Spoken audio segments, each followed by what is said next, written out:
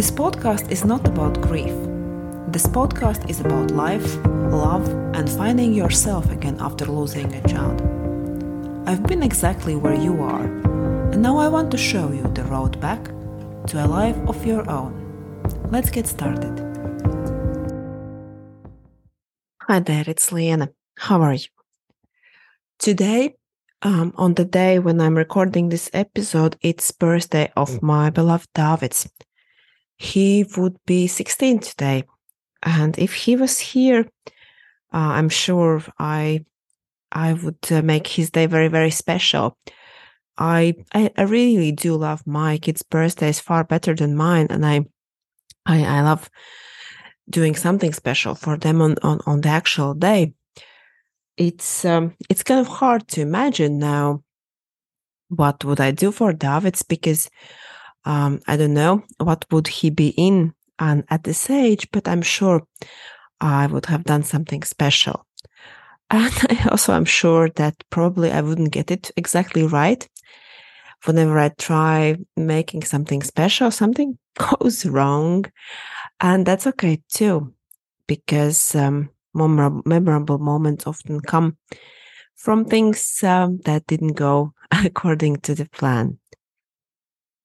So, and that is also what I want to talk to you about today, about days like this and how to help yourself on days like this, because of course, he's not here, and this day is not full of joy and happiness, and I am feeling vulnerable, fragile today, but life goes on. Other children misbehave, get sick, there are issues at work that need to get solved, and so on and so forth. And during all these years, one thing that I've learned is that life will not give you a break when you need it. Life will not suddenly get easier on days when you are feeling down and fragile and barely holding it together. Also, other people most likely will not be there for you to take your heavy load and bring you a nice glass of wine and tuck you into the sofa with a nice soft blanket. Most likely, other people will go on as usually and do their own thing. And that's okay. So to survive days like this, you need to learn to give yourself a break. So how do you do that? How do you give yourself a break? And normally, I would say that key to giving yourself a break is becoming boss of your brain and allowing your emotions. And that is exactly what I teach my one-on-one clients. And I've been also talking about this here on my podcast. When we work on things we want to achieve, when we work on behaviors that we want to eliminate, and it's a magical process, becoming boss of your brains. It's really so empowering to see that your thoughts are optional and that your emotions are not worth hiding from because they are not stronger than you. Seeing that you can handle each and every emotion that is present in your body. And after you learn how to handle your current emotions and feelings, the next level is to learn how to generate thoughts and emotions on demand, and how it changes you, how you show up. All this is truly amazing, because it allows you to look at your thoughts as objects instead of being subjected to them. And by shifting from your automatic mind to your observing mind, you are engaging in a single most important psychological skill a person can learn to break through their limitations. But there is a but coming. And the but is that there are days when all this just seems too much.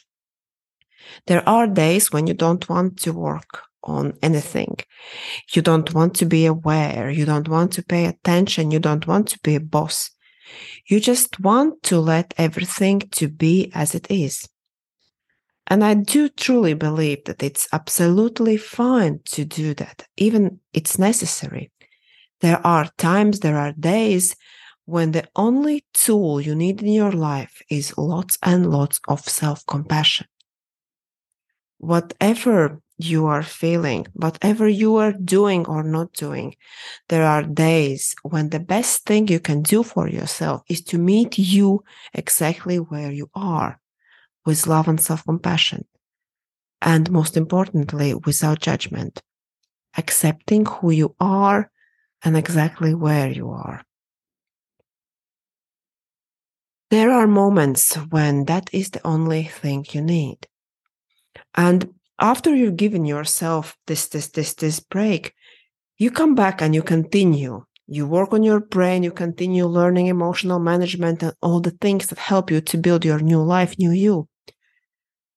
But there is a time and place to take a break.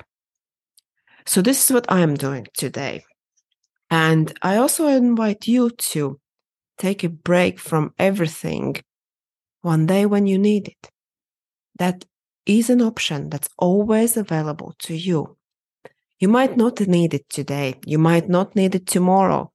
But we'll all have these days when we need to take a break, to put everything on pause and just allow us to be. So when the day comes, meet yourself whenever you are with all the love and self-compassion and zero judgment, and know that you can take a break. There is nothing wrong with that. Nothing at all. I'm sending you lots and lots of love. Take very, very good care of you. And I'll talk to you soon again. Bye. If you are loving this podcast, then please hit subscribe, download it, and please share it with other child loss survivor moms. I'm committed to help as many moms as possible to recover and build a life after child loss. You can find me here on Instagram, TikTok at Life After a Child Loss, or you can visit my website, coachliene.com. That's coachliene.com. And if you'd love to chat, you can sign up for a free coaching call on my website. See you next week.